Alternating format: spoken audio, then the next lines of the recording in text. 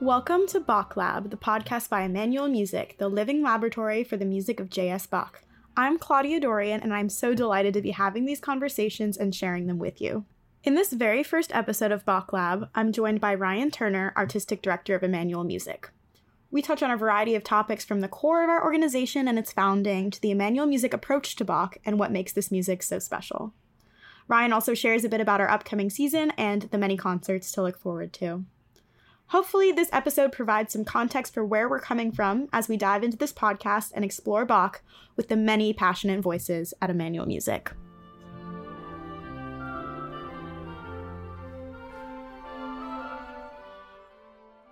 Hi, Claudia. Nice to be here. Yeah, this is really exciting.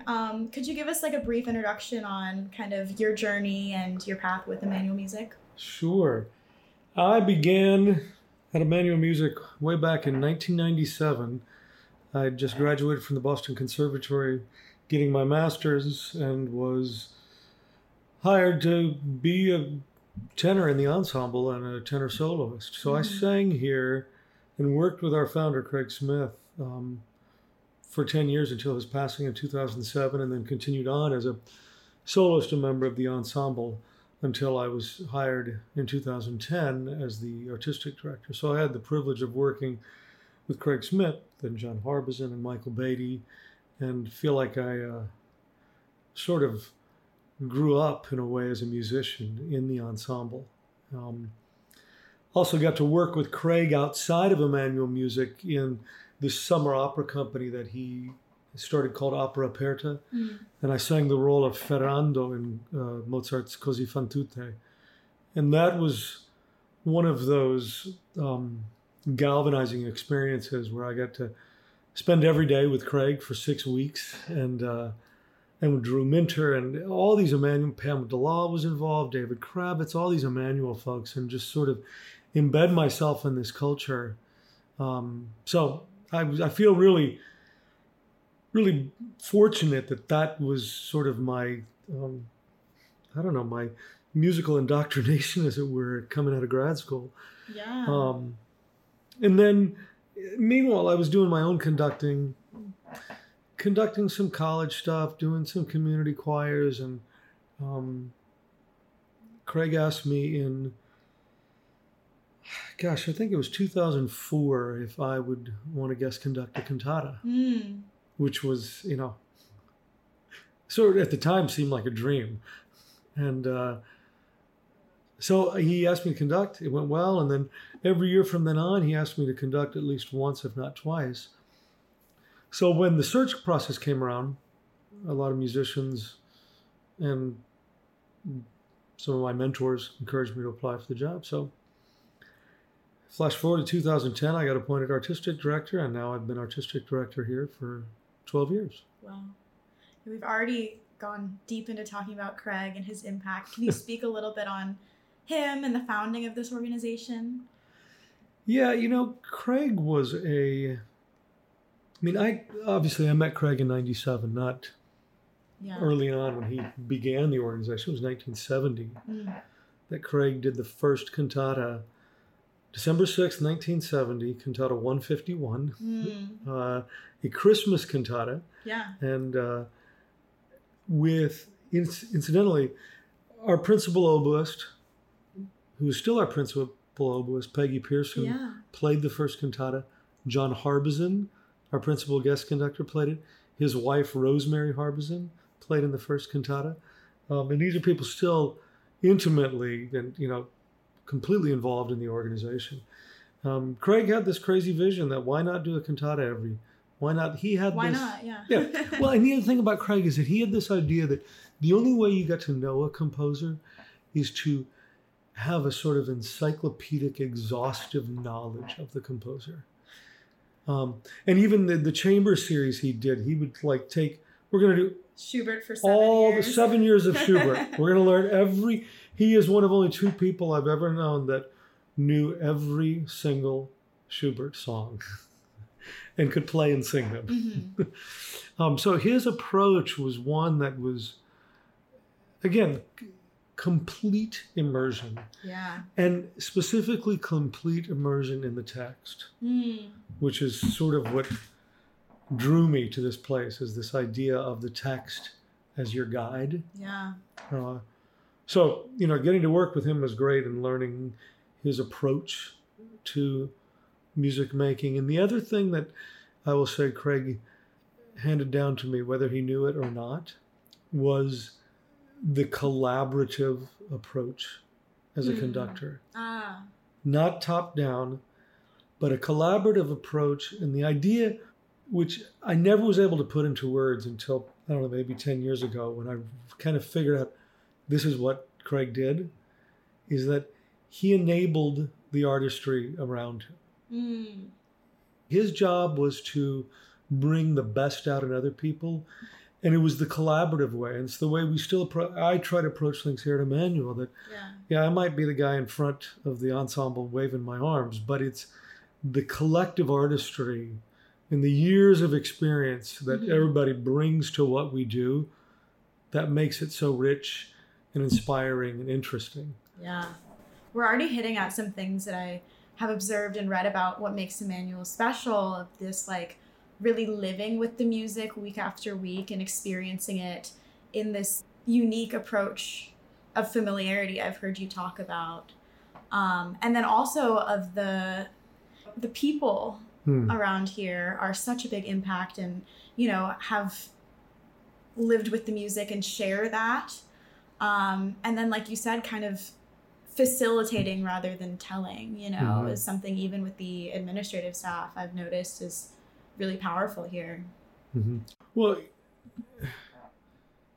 one of the things about the fact that we do a Bach cantata every week from September to May for 36 weeks of the year, in some ways we have more contact and rehearsal time as an ensemble than other than maybe the BSO in town. Yeah. And so these are people that they're not just colleagues. These are sort of artistic friends. And also as a conductor, when you recognize, okay, these are people that I get to work with on a weekly basis, and the top-down approach could never work. Yeah. And the remuneration that players and singers get is not on the level of the BSO. This is a labor of love for people. These are people that so assiduously aspire to understand the music of Bach that they want to have what I call the weekly dialogue with Bach. And that when we look at the cantata repertoire especially, and I've talked about this before with a number of people, the idea that the cantatas, when Bach was writing cantatas, he was sort of emancipated from the idea of a paying audience. He was writing for a congregation that had no place else to be, right? The captive audience. Captive audience, 18th century Saxony. Lutheran service was 3 to 4 hours. There were no other distractions. There were no other place to go. And this was his laboratory. He was working out things from a musical, theological text perspective. And you can see that, now that I'm one short of conducting all 200 of the cantatas. Oh, goodness. And so, and I think back to Craig and his sort of exhaustive approach that he'd always say, you don't know a composer till you know all of a composer's works. And I've learned so much about when you look at the difference between early Bach to the Bach in Leipzig, to what did he do after, when he was done focusing on cantatas and he was doing other things. But this idea of a weekly dialogue with a composer who wasn't pandering to a paying audience or an audience that was going to give applause or write a review. And to me, that's one of the great things also about doing this music in the context in which it was intended. That I love the fact that there's no applause when we're done. That the music still lives in that space uninterrupted by another sound in a way. Oh, absolutely. It's a different experience than a concert. Oh, completely. And what you were saying about we're in this weekly dialogue, you could even say Bach was, in this weekly dialogue with the text, and Well, and also he was in this weekly dialogue with who were the people he had in front of him. Well, especially in those first 3 years in Leipzig, when he was writing one cantata a week. Yeah. Or sometimes more than one, and he had to write the piece, produce the parts, rehearse it. They had to, the soloist and chorus and orchestra had to learn it all within a week time span. And he had to think about what is my personnel? Who do I have this week? What is possible? Yeah, that's why you get all the different instrumentation and all of that. Well, and he was also exploring. True. He loved to push the envelope with instrumentations. He sort of introduced the idea of the oboe da caccia, or what we now call the English horn, to the people of Saxony. Mm-hmm. Even the oboe d'amore was one of the first instruments he introduced to the people of Saxony. That was without getting in the weeds, the d'amore was something that was happening in Dresden, in the big city. Not in Saxony. And so that was something he introduced. He was always pushing the limits of instrumentation in his weekly sort of, where are the hard edges? How far can I go? Yeah. You're mentioning the cantata's place in this service and this, 3-hour captive audience. We do it a little differently at Emmanuel Music, but I think part of the vision is retaining some of that. Can you talk a little bit about the cantatas in our service? Sure. There's a lot to say about this. Bear with me. In 18th century Leipzig, when Bach was doing cantatas, the cantata would happen either right after the sermon, or if it was a 2-part cantata, there would be part 1 of the cantata, there'd be the sermon, and then part 2 of the cantata. Mm-hmm. So in its most sort of basic terms, it was a musical sermon, or a musical meditation upon the readings of the day. Yeah, I talked a little bit about this with Pam too. Yeah. And so we don't do that this way at Emmanuel, and there are simple practical reasons. We actually use time during the service for the orchestra and soloists to rehearse again upstairs in the music room. Mm-hmm. So if we were to do it right after the sermon, that would cut out a big chunk of our extra rehearsal time. And given the fact that we have essentially 2 hours of rehearsal in totality, if that, we can't afford to lose any more time. One of the big challenges is the fact that, of course, Bach was working in the Lutheran Church with a lectionary cycle of readings that repeated every year. Mm-hmm. Same readings every Sunday, and then it'll repeat again the second year, third year. In our modern Episcopal Church, we follow the RCL, which is the Revised Common Lectionary, and it's a 3-year cycle of readings. So we have year A, year B, year C. And this 3-year cycle of readings doesn't necessarily line up with the Sunday for which Bach designated a cantata. Yes. Plus, we only do cantatas September to May. Mm-hmm. And he was writing cantatas for the entire year. So one of the things that I have to do in working with our rector, Pam Wertz, is figuring out a way that the cantatas can be in dialogue with the readings, if it's not necessarily a direct hit or quote, but somehow that they're in dialogue, and then the motets we choose, so that the whole service is connected in some way. Yeah. And I will say that Pam Wertz, our rector, who is sort of a dream collaborator as well, regardless of how big of a stretch the cantata connection is, she finds a way to make those connections. Yeah. So we work together really well, and I'm very grateful for her. She's a musician herself. She was an organist who studied Bach. She gets it. Can we talk a little bit about how this collaboration with the church functions and how it came to be, these motets, the cantatas? Yeah, so it was, like I said, the first cantata was 1970, and it was an experiment. Craig thought, I'm going to get some of my friends from the New England Conservatory, people I know, let's do a cantata. Mm-hmm. And then they did it again, and then it sort of, after a while, caught on, we should try this every week. Yeah. And it caught on. So this is something that I obviously was part of as a singer, but then inherited as the artistic director.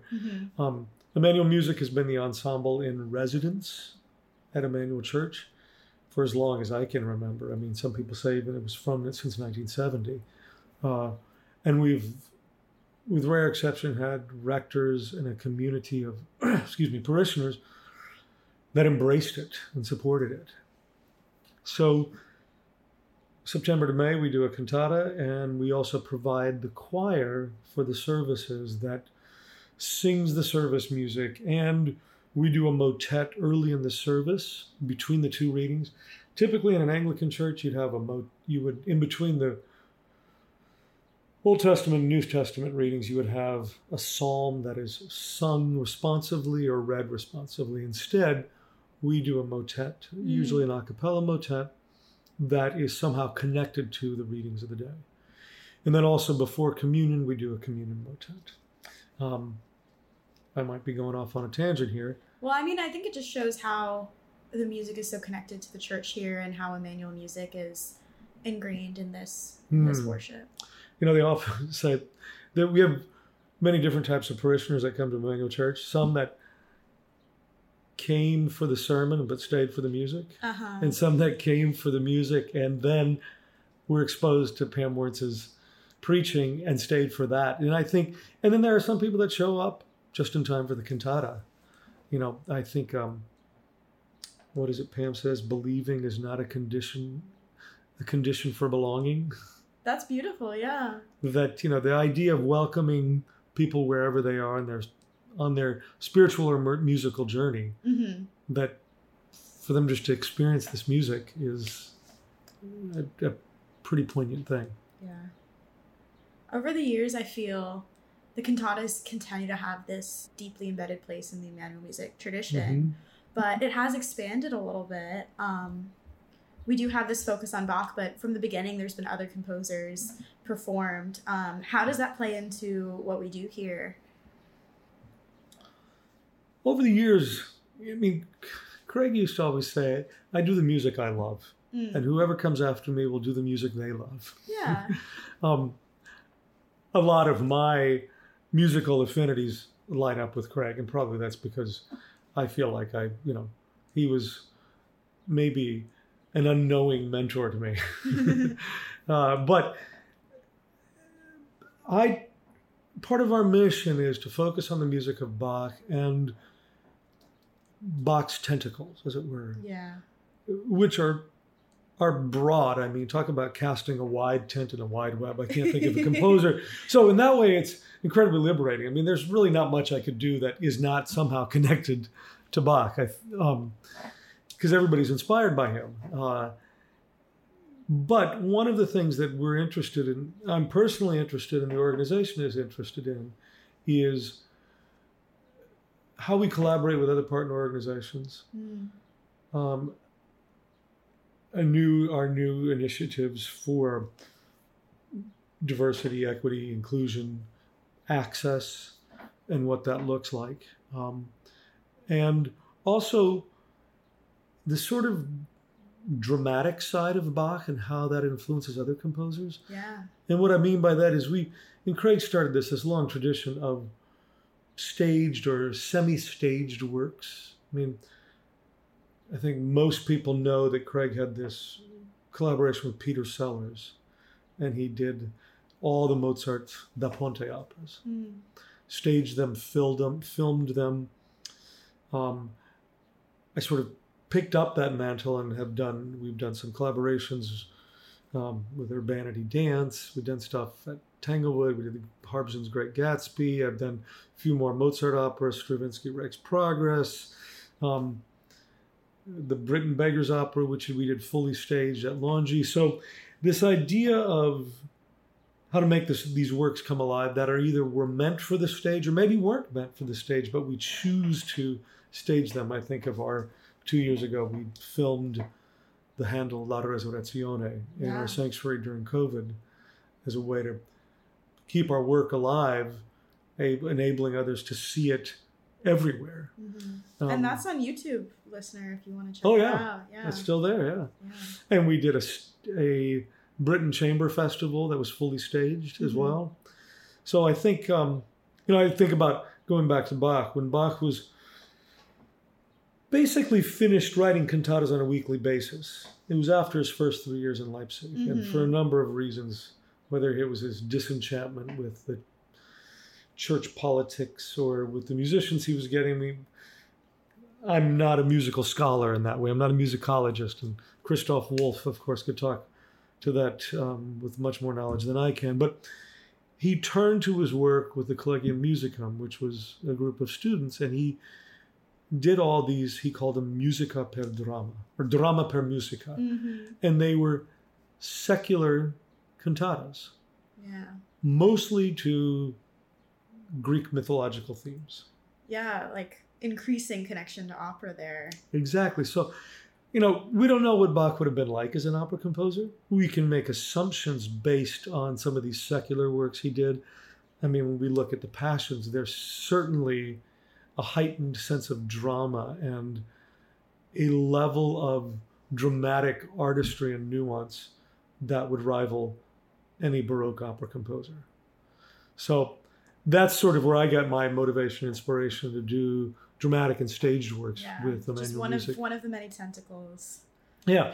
And then to talk more about this tentacle as it relates to the exploring other composers, especially contemporary ones. I mean, we've had of course, this long relationship with John Harbison, both as a sort of our de facto composer in residence and also as principal guest conductor.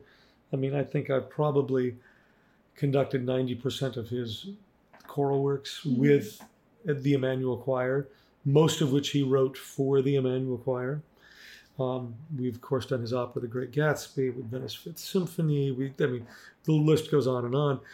And now we're in the middle of this new initiative of this long commissioning project of Emmanuel motets. And the idea behind this is 5 composers a year that are contemporary composers of a broad backgrounds, to write a 3-minute motet for a specific liturgical season that will perform in the service, but then also as a prelude to the cantata, and finding a way that these contemporary composers can make the connection to a Bach cantata that was composed over 300 years ago. Yeah. So we did 5 last year. We'll do 5 this year. And my hope is that this is at least a 5-year project that then I hope will continue in perpetuity. Yeah, this is like a beautiful example of like engaging with the work of Bach and bringing it into the modern era and the living laboratory. How did you guys come up with that kind of language to pretty much explain what we've always been doing? Well, this might be slightly controversial, but I have often felt that Bach has its own genre, in a way. Yes, and he fits very neatly within our conventional idea of what the Baroque era of music history is. And yet he manages to break so many Baroque compositional rules and molds. And I've always thought that Bach is of his own time. He's his own genre. And in recent years, I feel like the prevailing number of performances of Bach have been done by period orchestras on period instruments. And of course, we're a modern instrument ensemble. Yeah, that's something that from the beginning set us apart. From the beginning. I mean, and much of it is purely logistics and practical. I mean, especially when Craig started, there was no way you were going to have a period orchestra. That movement had just barely begun in the 70s. Even now, we could not, even if we chose to, which we wouldn't, we could not staff a period orchestra every week to do cantatas, especially as it relates to woodwinds, number one. Number two, we don't just do Baroque music here. Yeah. And so we have an ensemble of modern players that are what I would call historically informed in the style of Bach, knowing what those instruments were capable of, what are the stylistic what is stylistically appropriate or not, Mm-hmm. and then kind of taking all that information and throwing it out the window and engaging in what the text and the music are telling you to do. And how that might change from week to week, and how that changes with the people you're with, how you're going to play something different for a certain singer than you will another singer, Mm-hmm. depending on the size ensemble you have. This is not, the ensemble changes from week to week. The playing style can change from week to week. It's the sort of chameleon-like nature of the ensemble is one of the things that at times is a challenge, but is something that I really enjoy. And I feel like Bach's music is not only the domain of the historically informed and period performance movement. Mm. And I want to make sure that especially these cantatas are not museum pieces. Yeah. But these are, when it's always amazing to me how you can be looking at a text that Bach set, like say by Picander from say 1723 or 1724, and here almost 300 years later, it's eerily appropriate to our time. Mm-hmm. And how this is not a museum piece, but it's a living document that's changing. Yeah. And that we're grappling with. And then also some of these texts can be inflammatory, can be uncomfortable. I'm sure Pam and I have all these great conversations about this, but we talk about how sometimes the text is at complete odds with the music, and intentionally so, how sometimes it's supposed to make you feel uncomfortable. Yeah. No, and that's supposed to make you squirm a little bit, and that's the point. That's the point. Yeah, that's Bach writing for his audience. Mm-hmm. What does he want to make them feel that day with those readings? Yeah. And then how do we, as performers, want to make them feel? Yeah. And the other thing I'll say to me, Bach is the most, what I would say, resilient of all composers. And what I mean by that is that his music can bear almost any interpretation and still have the artistic and musical integrity of Bach. That it's not something that needs a pristine interpretation. It needs an interpretation that is honest. Yeah. And that honesty and earnestness is going to change from week to week. It's going to change depending on the zeitgeist. It's going to change what's happening in the cultural and political world. So that's why I feel like there's not a right way to do it. Yeah. That one can capture in a recording on the perfect instruments. Mm-hmm. It's kind of like us as human beings. Yeah, and I think our organization is like really giving the space to explore that. What does it sound like to us right now, or to me in this moment? And what does it sound like? Under-rehearsed. I can only imagine what it sounded like when Bach was doing this stuff. We don't know. I wish I knew the level at which. We knew he had, in his second year in Leipzig, had this incredible flute player. Mm-hmm. But how good was the St. Thomas Boy Choir? Yeah. How precise were they? And, they probably had just as much or less rehearsal time than we did. Yeah. Yeah, it's a good thought. When people are trying to do it exactly as they would have done it, nobody thinks to do it. Yeah, and I think what's important is that there's the human side of it can never be lost. Mm-hmm. We, of course, always strive for, the best performance and articulation and everything is possible. But in the end, there has to be a little bit of human nature and grit and the flaws that are inherent in us as individuals that is present in it. Yeah. I'm wondering, it seems like in this kind of transitional period of Emmanuel music coming out of the pandemic, there's been a real effort to focus in on our study of and performance of Bach and tying that in.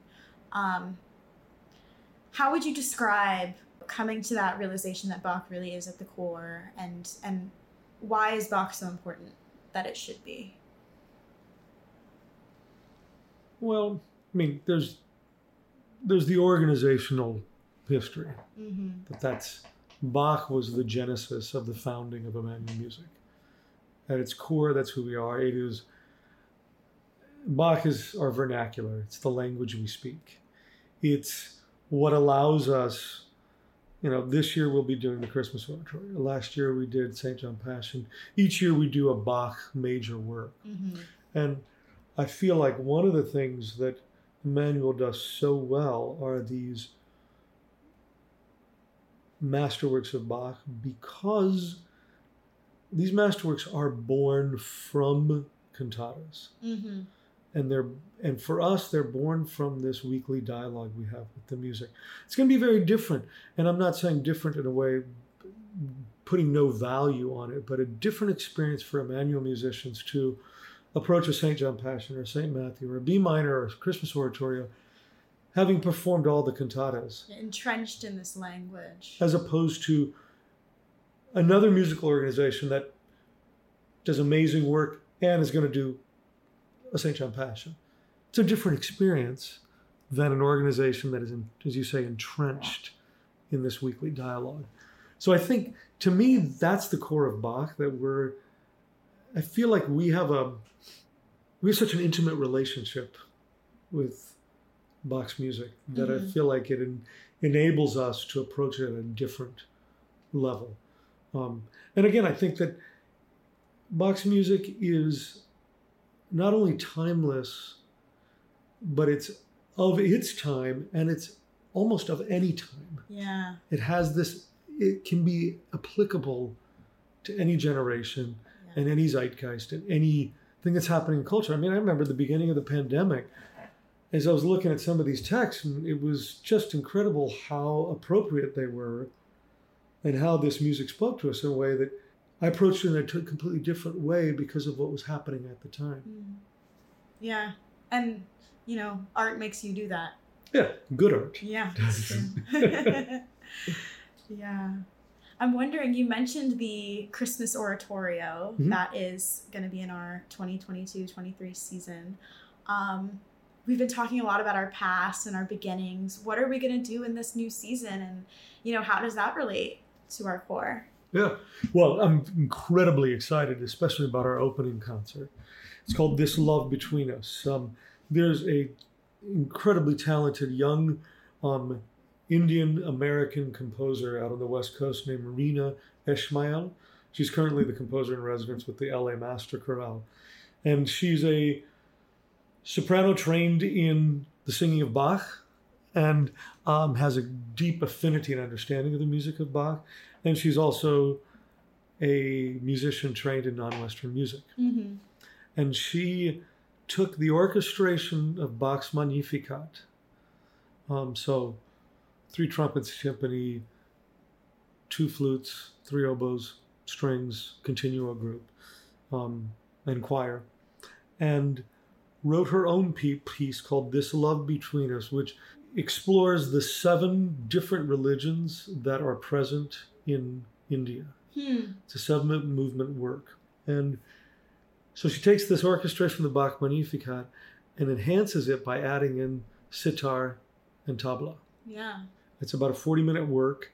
Has not been this will be its sort of New England premiere. Exciting.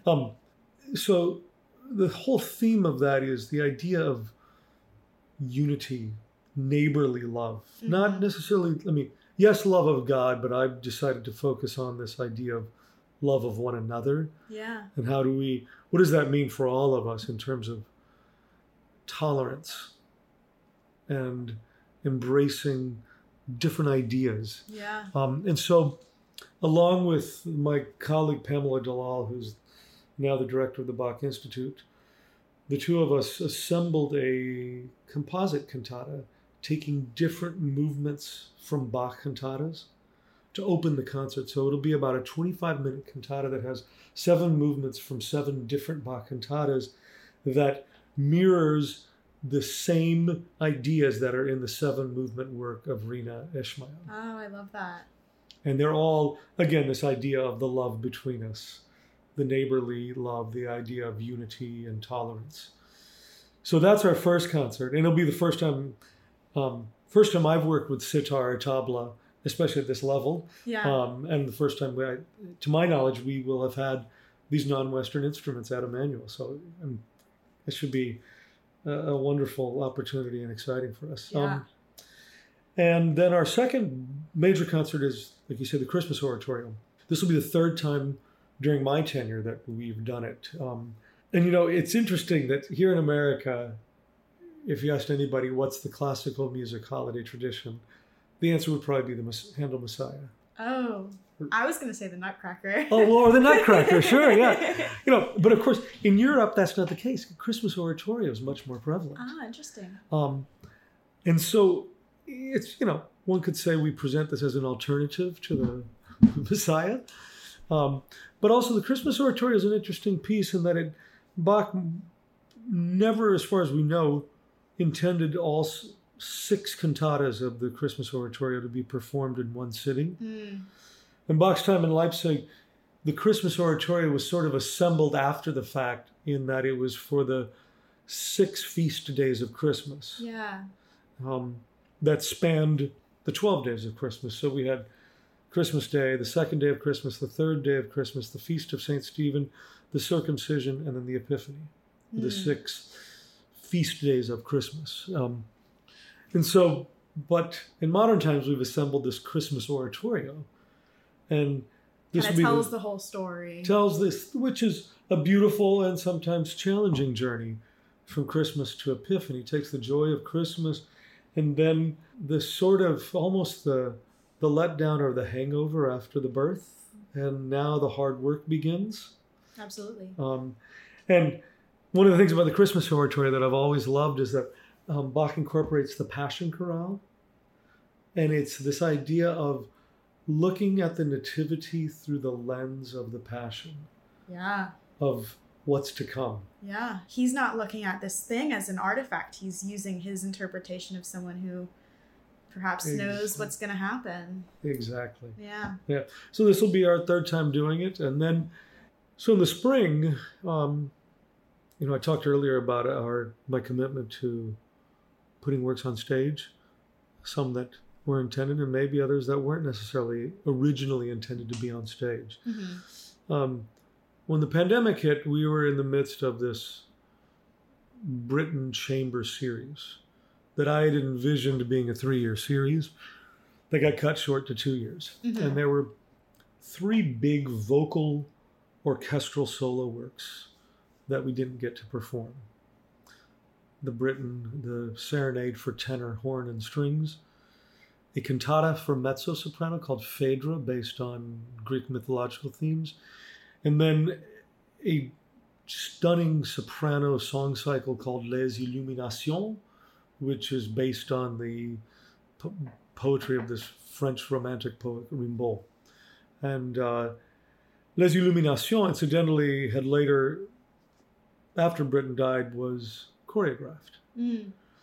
And that gave me the idea to collaborate with Urbanity Dance and choreographer, stage director Shura Baryshnikov to stage choreograph these 3 works for 3 soloists, vocal soloists, and orchestra, and filling in between the 3 works with some, I'm calling it instrumental intermezzi, that are yet to be determined as sort of transition in between these 3 works. Yeah.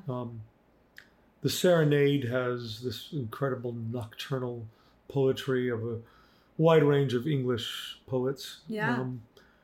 Phaedra is, like I mentioned, incredibly dramatic and somewhat disturbing mythological story. And then Les Illuminations, which repeats this phrase over and over about this savage parade, and it presents this sort of erotic, slightly messy side of love, shall we say. Sort of bookending our first concert of the love between us and exploring these 2 different sides of love. And I'm really excited to be able to collaborate again with Urbanity Dance. So it'll be great to get with them again. And Shura Baryshnikov, who was set to be our choreographer when we were going to do a staged St. John Passion, And our plans had to change because of the pandemic. It'd be great to have her, who's worked with Boston Lyric Opera, is on faculty at Brown University, and is great working with singers and finding the sort of abstract way in which dance is in dialogue with music. Oh my goodness. I'm so excited for this season. Yeah, me too. Yeah. Wow. And yeah, to see the Emmanuel Ensemble work with the dancers is going to be unbelievable. Yeah. Yeah. You mentioned kind of the bookending themes. Mm-hmm. I'm wondering, overall this season with weekly cantatas and these major concerts and even Bach Institute, Lindsay Chapel, everything we do here, would you say that there's an overarching theme? Without getting too theological here, one of the things, I'm very much influenced by the sermons that our rector gives. And one of the, having heard enough of them now, one of the things that she always comes back to is, and it may seem simple, but the idea of love without limitations, or love without conditions. Mm. There's the first chorale in the St. John Passion is O große Lieb, Lieb ohne alle Masse. O great love, O unmeasurable love. Mm. Love without conditions. And that's actually the name of the cantata. I gave that title to the cantata, the composite cantata. And throughout everything we do, that always comes back to me. I mean, just this sort of ministry, as it were, of doing the cantatas, regardless of anyone's beliefs. That alone is this measure of, it's unconditional, unmeasurable love. I mean, one among our musicians, if nothing else, because of what they give to this organization. They all three concerts, especially even the Christmas Oratorio, which is, to me is this incredible love story. Yeah. So this overarching thing of love beyond all measure, I guess, is the way I'd see it. It's beautiful. Yeah. And I think it's something that is needed and sometimes missing. Mm. And I think we're very lucky. I feel incredibly lucky that this is, I get paid to do this. It's incredible. This is, Yeah. It's important work, and it's work that's outrageously rewarding. That sometimes I feel guilty how rewarding it is. That's wonderful. And you are so rewarding to this organization, Well, thanks. You surround yourself with wonderful people, and that's what happens. Yeah. Just to finish out, selfishly, I find it hard to describe this organization. Sometimes I'll say like a Bach performance ensemble, but that doesn't feel like it really hits at it. How would you describe Emmanuel Music? Boy, I've been trying to work on the elevator pitch for what Emmanuel Music is for 12 years. And I wish there was a succinct way to do it, because as you said, there's so much that we do. And, there's the cantatas, the evening concerts, the chamber series, the Lindsay Chapel series, this motet commissioning project. There's so much of what Emmanuel Music does. There's a wonderful sense of almost eccentricity in the work that we do. Mm-hmm. And the way I feel like much of what we do has this interesting bifurcated result, in that it reaches people who have an incredibly specific love of Bach, but it also reaches those on the margins that kind of like, one of the things I think the church does well, and I apologize if I'm getting too churchy on anybody here, and it's not even about religion with them. It's about ministering to those on the margins, and ministering to finding the way that those without a home can find a home. Yeah. And I feel like Emmanuel is the musical home for so many musicians in Boston. This is their place. I mean, I can't tell you how many times I get a call from a musician that says, hey, what's happening at Emmanuel this weekend? I just got another job that I'd like to take unless there's something happening at Emmanuel. And that's where I want to be. So and I know I'm probably not answering your question incredibly clear, other than to say that we create a home for musicians and we create a home for music lovers. Yeah. In a way that I think is unique, that is thoughtful, that is collaborative. Yeah. And there's this real sense of community here. And not just community with musicians, but among musicians and our audience. I think one of the things that a lot of people that come to Emmanuel Music for concerts recognize is I've seen all those people up on stage in different concerts in Boston, but when I come to Emmanuel Music, when the concert's over, I get to go up and talk to them and communicate with them, and I feel like I'm part of this musical community. Yeah. So, as I said, I'm not good at the elevator pitch because unless we were going to the 100th floor. No, and I feel the same way. I mean, I really think it's about the community. It's about the engagement with the music and commitment to Bach and all of that. So. Just an anecdotal story. I remember it was 1998, and it was the first time I'd been asked to sing a cantata, a solo in the cantatas. Okay.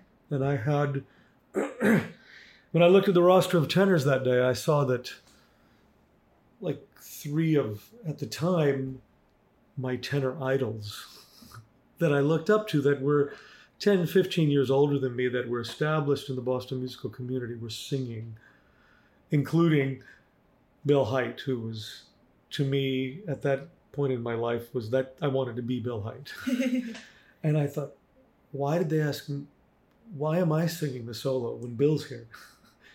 And I remember being so nervous and sitting in the choir, singing the opening chorus, getting ready to sing my aria. And I left the choir to walk around to sing, and Bill put his arm around me and said, knock him dead. And it was at that moment that I was like, wait a second. This is all these people that are behind me that I was nervous about singing in front of are there to support me. Yeah. And it was that embracing musical community that still, my first solo, I was, 23 years old. That feeling is what I think I remember most about Emmanuel Music, and hope that we impart upon others and that the ensemble still embraces. That's really, really beautiful. And yeah, thank you, Ryan, for everything. Thank you, Claudia. This has been a great conversation. And, I hope part of this podcast can be exposing everyone to the conversations and bringing you in and getting to know us here. So. Well, thanks for talking, and thanks for doing this podcast. Yeah, absolutely. Bach Lab is brought to you by Emmanuel Music in Boston. The music you heard in the introduction and throughout this episode is from Bach Cantata BWV 127, recorded live at Emmanuel Music on February 27, 2022, and engineered by Seth Torres. I'm Claudia Dorian, host and producer of this podcast. Visit emmanuelmusic.org to learn more about us and explore our exciting 53rd season. Thanks for listening.